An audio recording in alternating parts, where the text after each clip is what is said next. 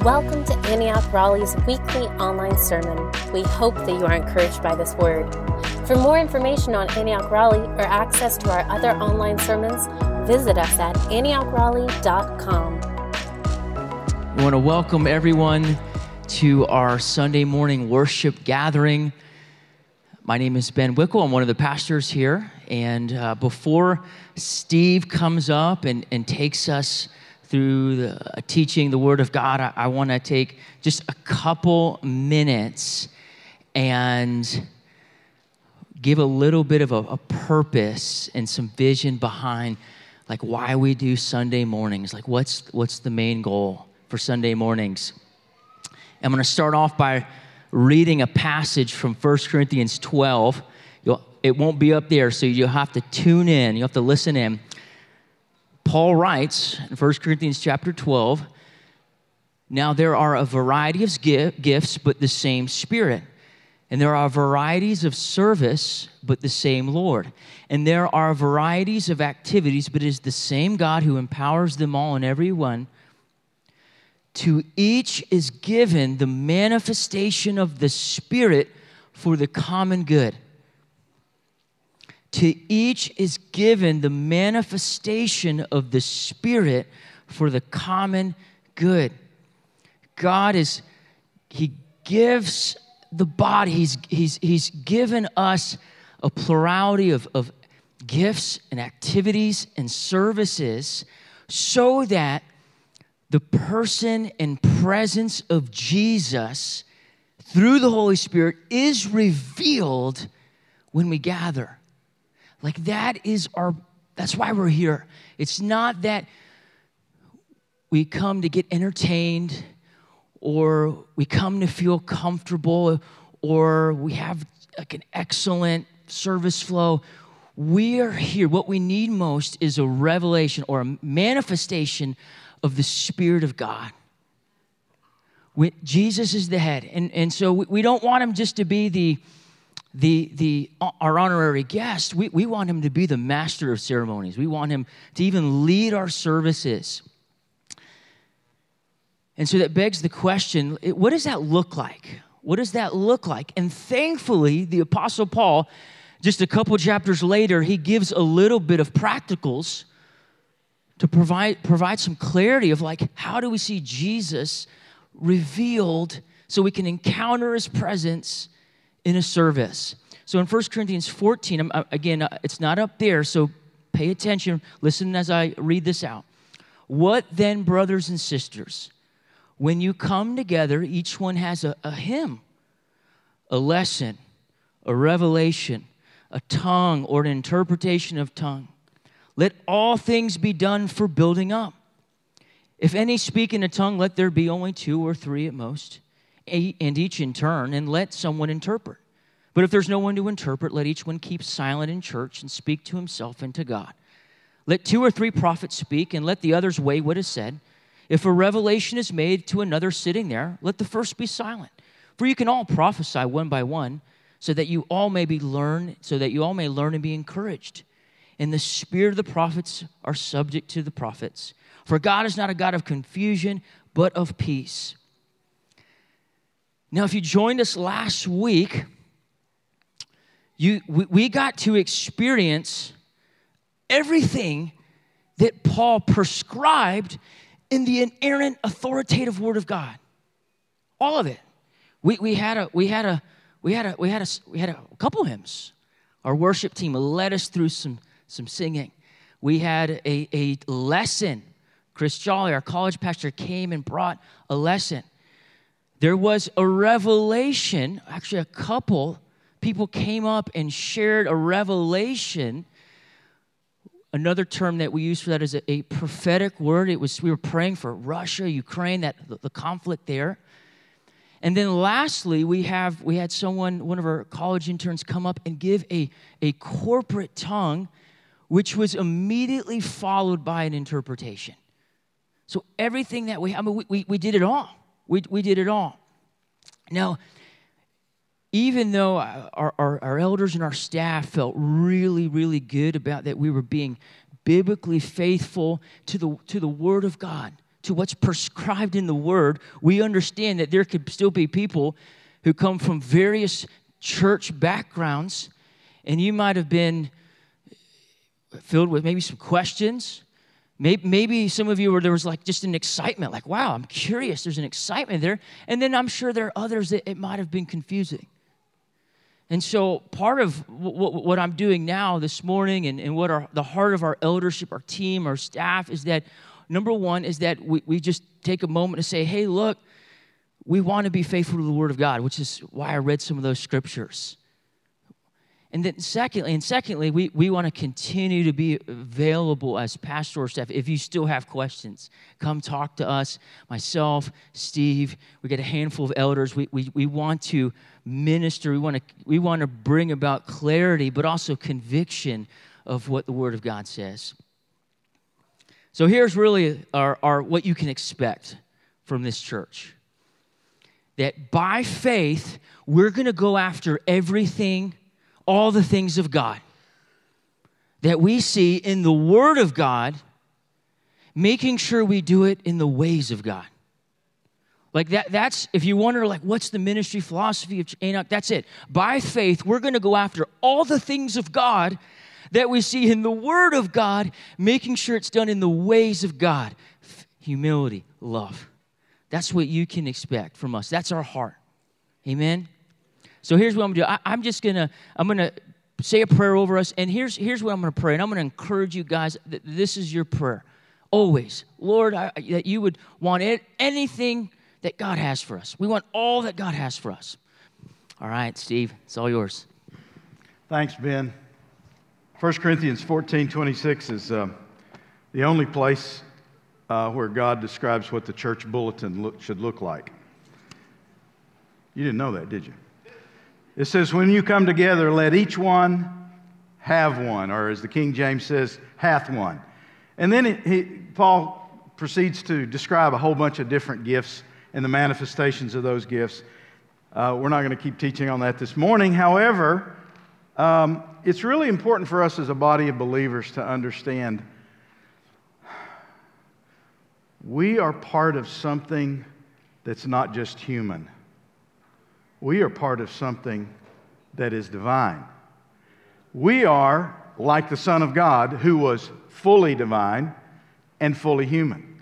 And throughout church history, we've had all kinds of people confuse those two things and go to one or the other, and we don't want to be those people. Now, having said all that, we're going to talk about some pretty serious things today, but we've got to have some humor. So, I got a couple of jokes for you. My grandson did not give me these, but they're not much more elevated than that would have been. So, first one, and these are kind of Bible jokes, all right? When someone in the Bible times needed a boat made, what did the people in town say? It's about time. I know a guy. Okay, I figured that would get that response. Okay. Who in the Bible knew the most people? Abraham knew a lot. Some of you may not get this at all if you don't know your Bible very well. That's okay. If you don't know, just say, what did he mean by a lot? Okay. Finally, what did Daniel tell his real estate agent? You don't know? I'd prefer a house without a den. Oh, that was good. I thought that was good. Come on. All right, well, we're kind of finishing up the I Believe for 2022, and our belief statement here is a little opaque. I believe 2022 will be a year of great advancement in developing our relationship with ourselves. You go, what does that mean? Well, kind of a subtitle that we're going to be exploring for the next several weeks along that vein is this: emotionally healthy discipleship. Emotionally healthy spirituality. One of my other titles, because I see everything out of my own experience. I lived in an agricultural community when I was a kid, and the preacher always talked about farming illustrations, and I completely get them. And so I was a luxury custom home builder for many, many years. And we built houses for very, very, very demanding people who had great expectations for their expensive houses that were being built. And I would say that part of what I want to talk about is improper building materials today, and relate that to the whole idea that true spirituality, true spiritual maturity cannot and should not be divorced from emotional and relational maturity. And let me just say this right up front. Emotional and relational maturity does not mean that you're spiritual either. But here's kind of the tragedy and the irony. There are some people that don't believe in Jesus that are actually much more relationally and emotionally healthy than people that are followers of Jesus. And that's okay, because you know what Jesus does? He invites all of us to come as we are with all of our inherited baggage, right? So He welcomes into His family a really broad net. But there's some problems. And let me go back to something we started last year, and we're going to... Some of you won't go, oh, that sounds all new to me. Well, I'm repeating myself. But I'm giving you my definition of disciple making, because I want to revisit it, and we're going to emphasize some of the components of this. Disciple making is the intentional process of training believers to be devoted followers of Jesus, who, through accountable relationships, increasingly resemble Him and reproduce other disciples. Okay. A phrase that I want you to lodge in your head is this. And it's an answer to a question. So remember the question. Why did Jesus not talk a lot about leadership? It seems that we, in so many church circles, if like I've said before, if there were Christian bookstores, and they're not anymore, but if there were, there'd be big sections on leadership. And there'd be very, very small and maybe impossible sections to decide or find on discipleship. But to Jesus, discipleship was training for leadership, because every disciple is expected to disciple someone else, which is actually a leadership activity. That's it. That's what we're called to be, is disciples who are disciple makers. That's all I have to say about leadership. That's really all Jesus had to say about it. And the reason He had nothing more to say about it is because the goal of discipleship is eventually that you and I look like Jesus. We resemble Him. There's identity confusion on the part of people meeting us. They begin to get us confused with Jesus. Now, that hasn't been the big accusation about the church. So what's the problem? Well, the problem is the building whose foundations are shallow and whose exterior cannot endure the storms of life. They're emotionally fragile and relationally shallow disciples. That's the problem. Today's kind of this is the forensic examination of construction failures. It was something that I loved going to, because I didn't want to go to the seminar and be the exhibit of the failure that happened on one of my houses. And there were some amazingly colossal, disastrous, multi-million-dollar problems that I really didn't want to have to experience. And so let's go to a text in the Scripture that really almost parallels exactly what I'm talking about. Turn to 1 Corinthians 3. We're going to start at verse 10, but I'm going to give you a little context of this before we get into the text. Paul is talking to the Corinthians. He says, here's the subject of this letter. I mean, he kind of starts out, this is kind of one of the major themes of my letter to you guys. And this is one of his longest letters. And so it's obvious that Paul is very, very sincere about this. And he's very troubled by it. He is actually really troubled. And he deeply loves this church, but he is also talking to them like a dad to a teenager that's really messed up bad.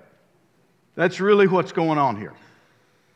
And he says, there are divisions and quarrels and jealousy. There is emotionally shallow, immature believers. That's the new contemporary version of how you would describe what he's describing and what he's dealing with. And so in verse 10, he says, by the grace God has given me, I laid a foundation. Verse 10 of chapter 3. I laid a foundation as a wise builder. And someone else is building on it. But each one, and listen to this, he's now talking about, hey, I'm the foundation guy. I'm the guy that pours the concrete, puts in the rebar, the steel, I dig the footings, I grade the lot. That's how I start, then I do the others. I just gave you the reverse. So what is going on is he's going, but I'm not the guy that gets to do all the finishing work. I'm not the trim carpenter. I don't put in the cabinets. I don't even put in the plumbing. That's my exegesis there. But each one of these next line of builders should build with care, for no one can lay any foundation other than the one that's already laid, which is Jesus Christ. And again, Paul is constantly referring back to our salvation through Jesus Christ alone. This is the famous text where we hear, I preach nothing, I determined to know nothing but Jesus Christ and Him crucified. And that's the foundation that we have. And we have that foundation. And evangelical churches all over North America have that foundation. But it's not where we need to stop, nor shall we. So let's go on. If anyone builds on this foundation using gold, silver, costly stones, wood, hay, or stubble, their work will be shown for what it is, because the day will bring it to light. It will be revealed with fire, and the fire will test the quality of each person's work. If what has been built survives, the builder will receive a reward. If it's burned up, the builder will suffer loss, but yet will be saved, even only though as one escaping through the flames. Okay. I was in England right after my dad passed in 2001. My grandfather came from England. My dad had always talked about England, never got there. So right after he passed, I decided I'm going to England whether I need to or not. And we spent 2 weeks just traveling all over England. And I had the privilege one day, I kept looking for houses under construction like we do here in the Raleigh area. You can throw a rock and find a house under construction somewhere. And but in that part of the world, I couldn't find one. I mean, we had our little rental car and we were just getting lost all over the English countryside, which I recommend. You don't need a GPS. Just go get lost, and you'll just feel like you're in a BBC movie. And so we're driving around, and I see this house in the distance. And I can tell that it's under construction because the roof isn't finished. Or at least it's burned down, but I can see trucks, and you know when you're in the business, you kind of can see that it's under construction, even though it was a long way off. And I said, we've got to go see that house. And so I eventually got there, and I walked in, and I was just dumbfounded at how they were building this house. I kept thinking to myself, I don't think I understand what they're doing here. Wow. Finally, I say to one of the workers, I said, can you tell me, is the builder on site? And he said, yes, of course, as if that was a dumb question, which in America, it often is a dumb question because builders don't stay on site. So he was on site, and I went with him. I met him, and I introduced myself, and I said, I'm a builder from the United States. And the first thing out of his mouth, he says, oh, you're one of those guys that builds throwaway houses. Now, he was British, and I couldn't understand what he said. So I actually asked him to insult me one more time. And then I got the insult, and he wasn't smiling. And I was thinking, this is going to be a little awkward. I said, yeah, we don't build them like you do. He said, you can say that again. So I did. We don't build them the way you do. I am really impressed. I was standing on the second floor, and they had these steel I-beams. Now, an I-beam looks like an eye. And they were taking concrete that was about 4 to 5 inches thick and slipping it between each floor of the building as the subflooring. There was no wood in the house. The stonemasons had laid stones that were about this deep and about this wide, and he began to explain. He says, this is why our houses stand for 1,500 years. Do you know why there's a mortgage on your house for 30? It's because the banks figure it's going to collapse in about 50 to 70 if it's not remodeled, which is why I don't like to buy old houses. But the whole point is they build them forever. They're building, that's why a house that's built by an English master builder will endure for 1,500 years. Now, here's the really fascinating thing about this, and this is all I'm going to bring this home because this isn't a construction class. Well, in a way it is, because you are the builders. I'm teaching you how not to have structural failures, because you're supposed to be leaders because you're supposed to be disciples who make disciples. So that makes you a leader, right? Everybody raise their hand. Say, I am a disciple maker. Therefore, I am a leader. Amen. Okay. So this class on construction fails, we're gonna examine, and we may take a few weeks to do this. This course may, for you to get your continuing education credits, you may have to come back next week. In fact, you will. You will. All right. Now, I'm going to give you the problem is the buildings whose foundation are shallow and whose exteriors cannot endure the storms of life. 2, the major structural flaw in your building is poor materials. 3, the major reason for poor materials is poor inspection standards and code guidelines. We inspect and measure the wrong thing. And then finally, the correct building standards of spiritual maturity. And I'm going to try to get through all of those as quickly as I can. But I don't want to rush it because I really want to make sure I've said it and I've said it again.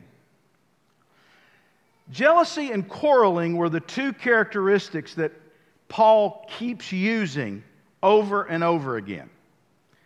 Can I just tell you that jealousy or envying and quarreling or argument, today we call it conflict. I'm having conflict with someone. And we are in, I'm gonna pick on some people I dearly, dearly love, and actually are a lot of our historic roots, but I'm gonna pick on Baptists.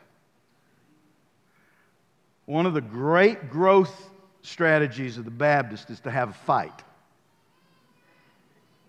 And they just go start a new church. Okay, we got some Baptists here. I'm sorry I offended you. I'm sorry I offended you, but you know, the fact of the matter is we have a history of being a quarrelsome, divisive, jealous, envious bunch. And in fact, one of my mentors who was talking with a Spirit-filled Catholic cardinal, and he said to him, Bob, you know, I'm really concerned about this move of God that's happening among all you Protestants. He says, you know, we only have one pope to deal with, but you guys have about 10,000.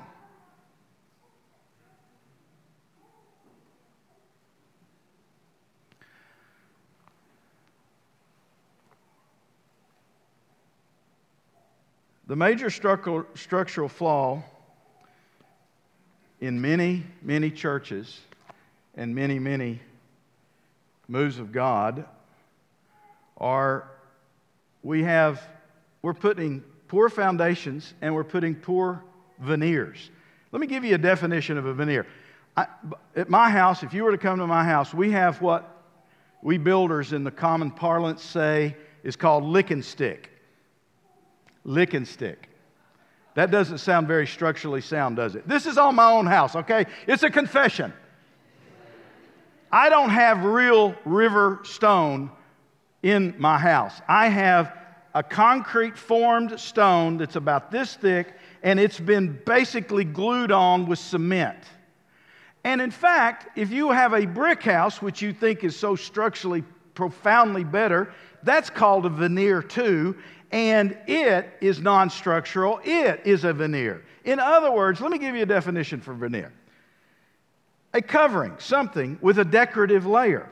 A facade, a front, a false front, a show, an outward display, appearance, false appearance, outward appearance, impression, image, semblance, posture, pose, guise, disguise, mask, masquerade, pretense, charade, illusion, gloss, camouflage, false color, smokescreen, cover, and cloak.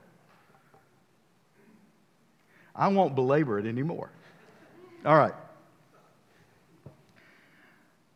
Can you see, for me to build with real stone as a foundational element and a structural element, which is what those castles along the coast of England are built out of, massive stones. That's what the pyramids are built out of that have lasted, I don't know, somebody tell me, 3,000, 4,000 years. It's a long time.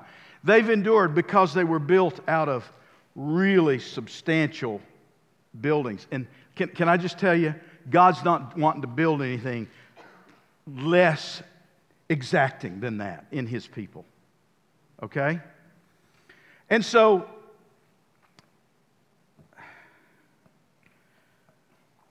I could have called today's message Arrested Development, but I really didn't like that comedy.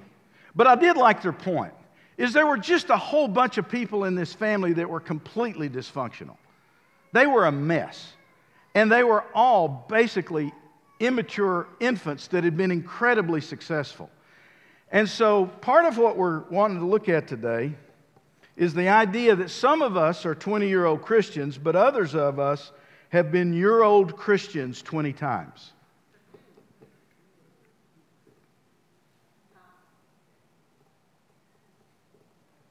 I meet them all the time. I have met the enemy, and he is me. This is. I don't want the spirit of today's talk to be. I don't want us to walk away like, oh man, I'm under condemnation. But I do want us to walk away sobered. I don't want us to walk away like I was when I was a kid hoeing tobacco. Does anybody know what I mean when I say hoeing tobacco? Shake your head if you do, shake your head if you don't. Okay, hoeing tobacco. Gosh. Okay, you know what a hoe is? A garden hoe?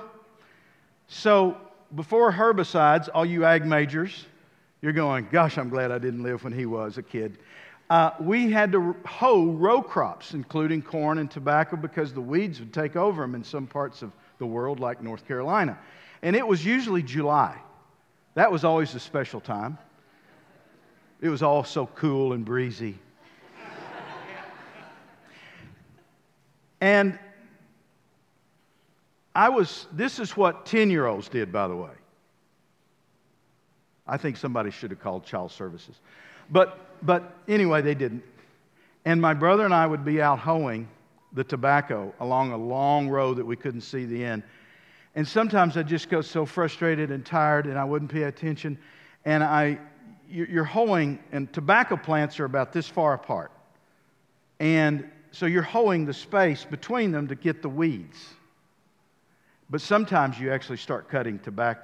It doesn't take much. It's as easy to cut a tobacco plant as it is a weed, which always made it very clear and understandable why the Lord said, don't remove the tares with the wheat. Which is another subject, but it's related. But the whole idea is this. I don't want to be an inaccurate hoer today. But I do want to get at the weeds that could really choke out the life that's in us. And so, relational and emotional health are the foundations of our faith. Without them, we actually have pretty much a counterfeit faith. And the whole world is telling us this. And you go, well, Steve, you know, there's a lot of reasons the world doesn't like us. Well, yeah, there are, but some of them we give them on a platter. And when I say we, I'm not talking about necessarily the people in this room. But I am talking about the we as just us, the body of Christ. You go, well, I don't go to that church anymore, Steve. Oh, yeah, you are. You are part of it, whether you like it or not. We are all part of it. It's not us and them, it's just us. Amen? Please say that. It's not us and them, it's just us. All right. So, the poor inspection standards, let's move to that point. We inspect and measure the wrong thing. I want to turn to Matthew chapter 5, Sermon on the Mount. We're going to go to 5:21 through 24. You've heard it said, you've heard that it was said to those of old. So Jesus is immediately setting it up. He's going, I'm making an exegetical and a hermeneutic correction. Remember we talked about that a few weeks ago with Craig? I'm going to make an adjustment in the way you interpret the Bible. You heard it said, you shall not murder, and whoever murders will be in danger of judgment. But I say to you, whoever is angry with his brother without a cause shall be in danger of the judgment. And whoever says to his brother, Raka, or you fool, shall be in danger of the council. But whoever says, you fool, Raka was also a word of deep contempt. But whoever says, you fool, shall be in danger of hellfire. Therefore, and here's what I want you to really focus on here. Therefore, if you bring your gift to the altar and there remember that your brother has something against you, leave your gift there before the altar and go your way. First be reconciled to your brother, then come and offer your gift. This is like the supreme commandment for life in God's church. And what he's saying is, it's your responsibility to deal with the conflicts that you have before you talk to me at all. Don't you dare present an offering to God before you deal with the offering you need to make to your brother and sister. Spirituality with broken relationships is not spirituality. It's dysfunction and it's brokenness. And Jesus is very clearly saying, I am upping the ante. You think about murder, the way you think about murder. I think about murder the way I think about murder. And when I have hostility and unforgiveness and jealousy and envy with my brother and sister, I am in the same category. You say, well, is Jesus making it a lot harder? No, He's not. He's telling you this is the way you should live so that you don't get to murder. This is what He's trying to get us to understand. I'm training you so that the problems with all of this is these sin and iniquity escalate all the time. And so, what are some of the emotional dysfunctions? Well, I'm going to give you 4 or 5 here. We capitulate. And I use that word specifically because when you're building, you always have options. And one of the options, and American builders choose it all the time, because we could build the way the British builders do, but we couldn't get mortgages on the houses, and you couldn't either. And we have to have appraisals compared to the same square footage, and they really don't care what the building materials are. It's kind of so what we do is we compare ourselves with ourselves, and we don't know how to build us houses as good as the English do. And so our first one is we capitulate to relational and emotional immaturity, underdeveloped character in favor of gifts and talents. We promote those who have little relational or emotional maturity but have preferred public spiritual gifts like teaching or leading or miracles. And I don't have to, all I have to do is talk about the failure of the month club in megachurches. It happens almost, sometimes it feels like weekly. Hey, have you heard? No, I haven't. And so what we do is we have really highly produced, slick communicators who often have an incredible gift of God in their life. But there is nothing underlying it. It's a veneer because their marriages are in disarray, their ability to deal with anybody. You know, they have these things called green rooms for these big shot preachers so they don't get to be disturbed. And every time I try to be undisturbed, the Lord goes, I need you disturbed. I need you to trust in me. This is not a production. This is you giving who you are. It's not about me being eloquent or the best preacher you've ever heard. That is so unimportant. I say it all the time. Nobody's ever been discipled from a pulpit. All I can tell you is point to where you need discipleship. Are you hungry enough to pursue it? Okay. So here's some things that reflect this spiritual and emotional and relational immaturity. We don't know what to do with anger or sadness. We're afraid of being honest in our relationships. We avoid conflict and want people to perceive us as nice people. Or we really enjoy conflict and confrontation.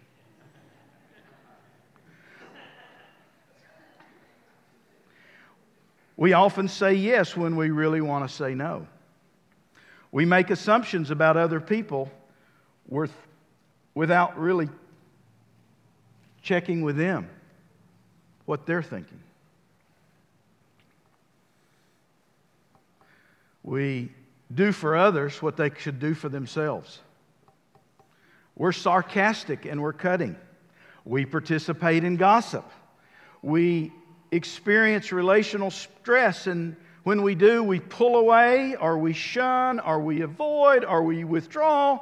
I just heard a new term, we ghost people. That's a new term, I kind of like it. We have outbursts of anger and intentionally attempt to get the upper hand, or we use manipulation and subvert. I'm not talking about marriage, even though these are all art forms in marriage. We are jealous of others' success and talents and relationships and character. We let envy create lies and false narratives about others that we do not correct when we hear of them. We condone or promote false accusations. We're easily offended. We're touchy, sullen, stubborn, greedy. We're practiced imposters, rarely, if ever, reveal our real self, inauthentic.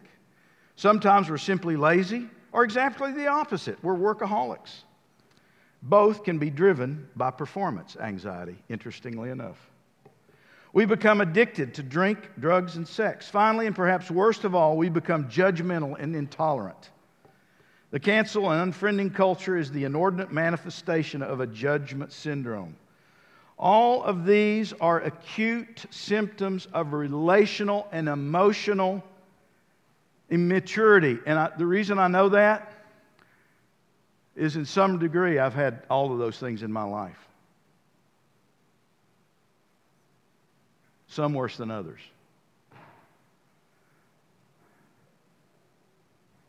I was in the ministry when I was 21 years old. And somebody told me I needed to plant churches, and I didn't know I wasn't supposed to be able to do that at 21. And so I did. And you know what? We planted a bunch of churches, most of them in Big Ten campuses across the Midwest. And there was about 10 or 11 of them. Some of them still exist. Most of them don't. But what was really interesting is that was actually just a gift. Because I had a whole lot of these things in my life. Now, the good news about all that is the Lord didn't let me stay in the ministry. Thank God. Now, He had to use kind of His very wise and prudent ways. He got me kicked out of the ministry because of a conflict with somebody who was actually a spiritual father who did it really almost exactly the wrong way, like a lot of this stuff. But you know, part of it was the Lord says, I'm training you. I'm teaching you something. I want you to learn something. And so for the next 35 years, I was someone who made disciples and didn't have a title of pastor.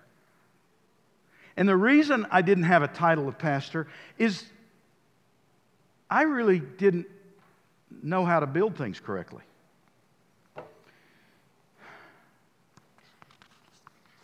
Is it already time to pull me off the stage?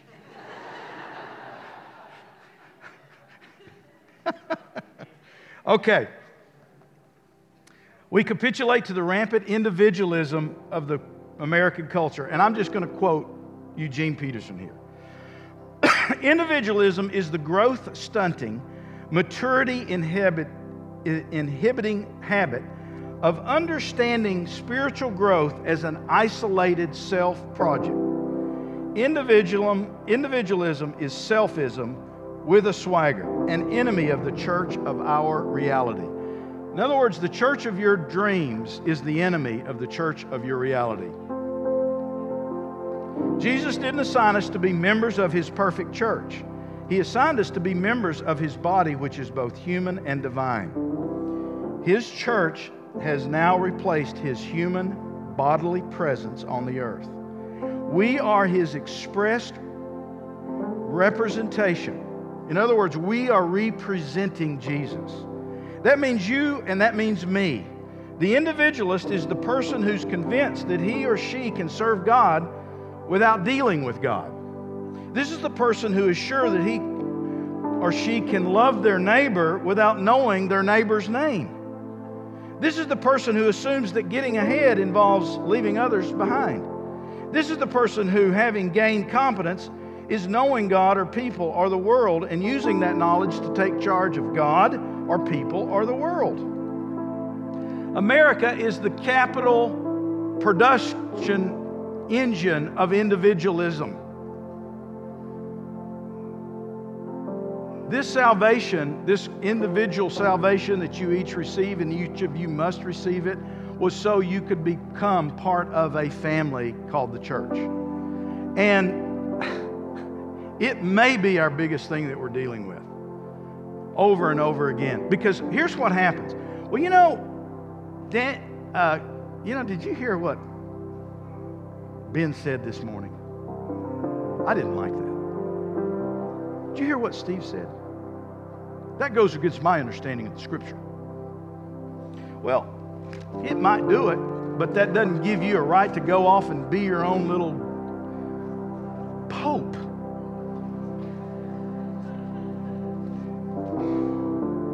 Engage. So I'm going to give you 4. Quit playing just a second. I'm going to talk a little longer.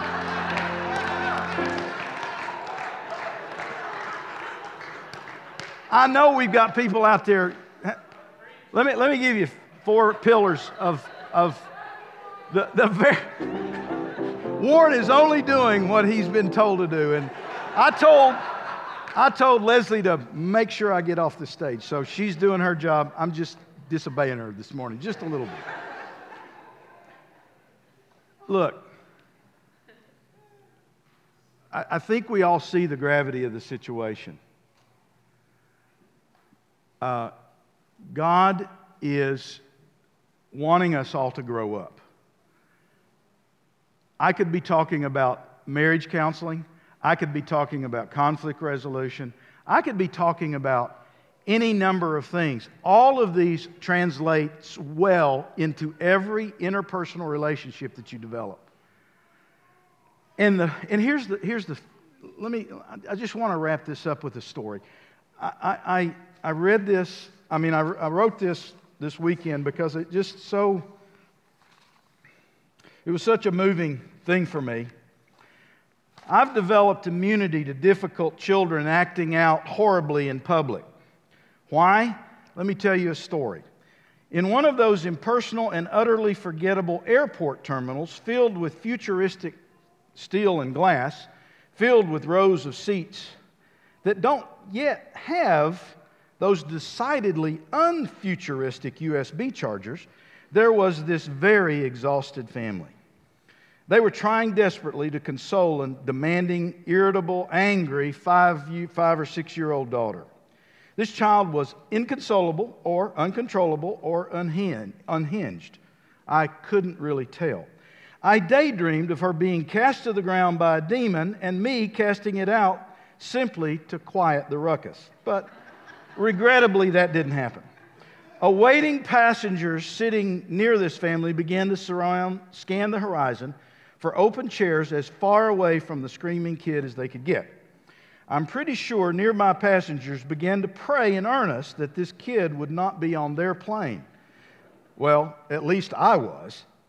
A few began to collect their things and move away, avoiding any eye contact with the distressed parents.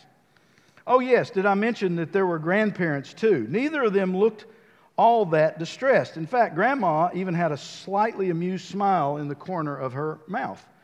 She must have been thinking, justice at last.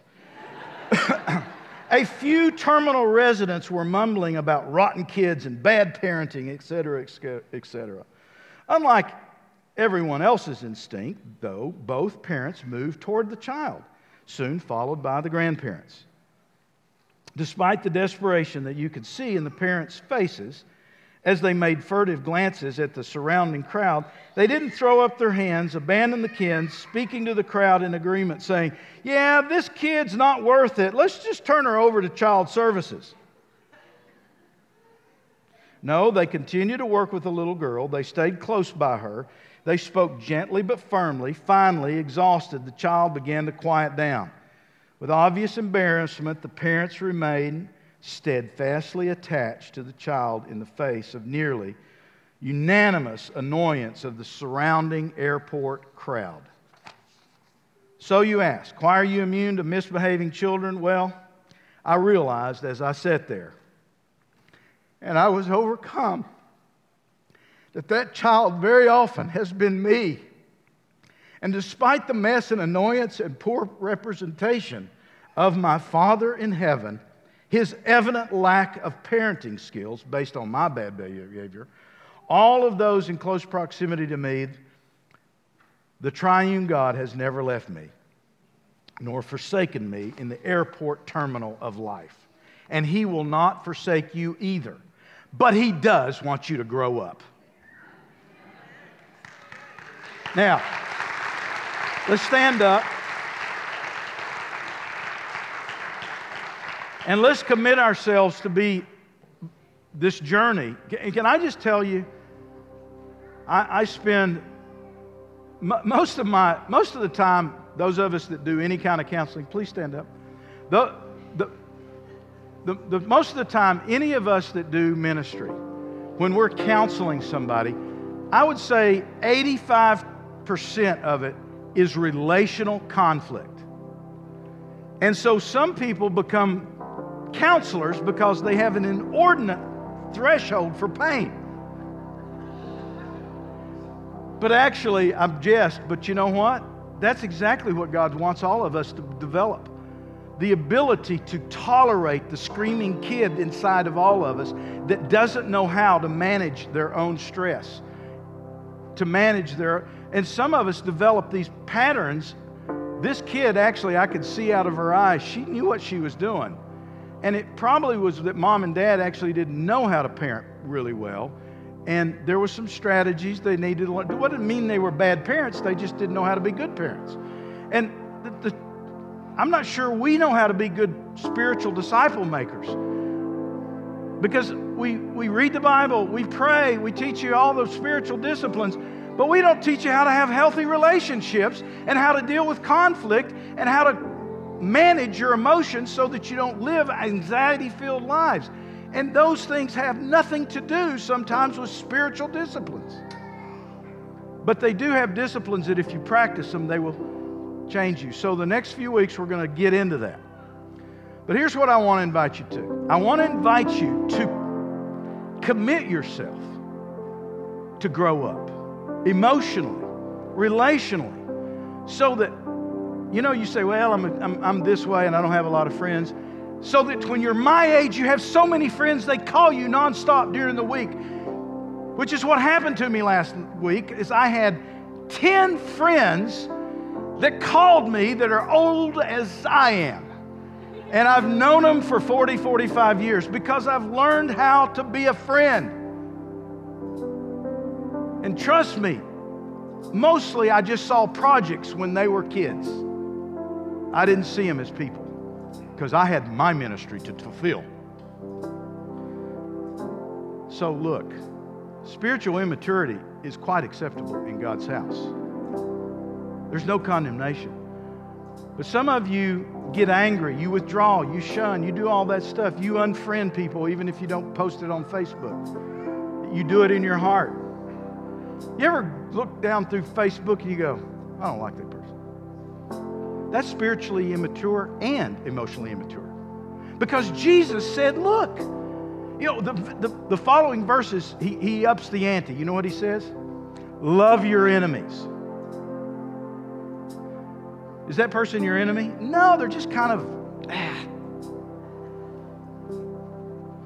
If you can't find the reservoir, then we're going to be teaching you for the next few weeks on how to do this, okay? So let's commit as a body of believers. I want to invite the elders and life group leaders to come forward. I also want to invite you. You may want to come for this purpose, or you may just have a need for healing in your body, or you're just dealing with some stuff. This is a no-shame zone. This church has got to be a place where there's no judgment. That list I gave you of all those bad things, that's just stuff the Lord's dealt with me over the years. Okay, so I'm a pro at being immature. Hopefully I've gained some maturity over my life. But you know how mature you are is how quick it takes you to get back to peace when you're around somebody that's stressing. And if you learn how to walk in peace, and Jesus never lost his peace, ever. He's the Prince of it. Lord Jesus, we want to commit as a body of believers to be the kind of people that the world looks at and goes, I've never seen anybody like you. I want to be the kind of people that change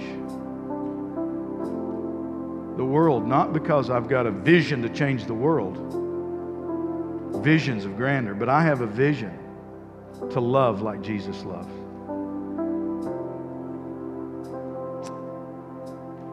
If that be you, just raise your hand.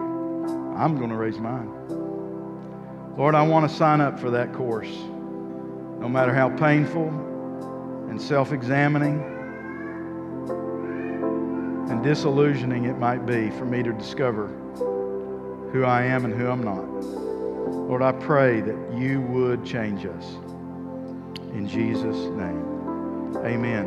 Now we're going to continue to pray for people no matter what. We got an auction back here. Somebody's going to tell you that. I'm going to tell you again. It's for Mozambique. Pay way more than you need to. Bless you.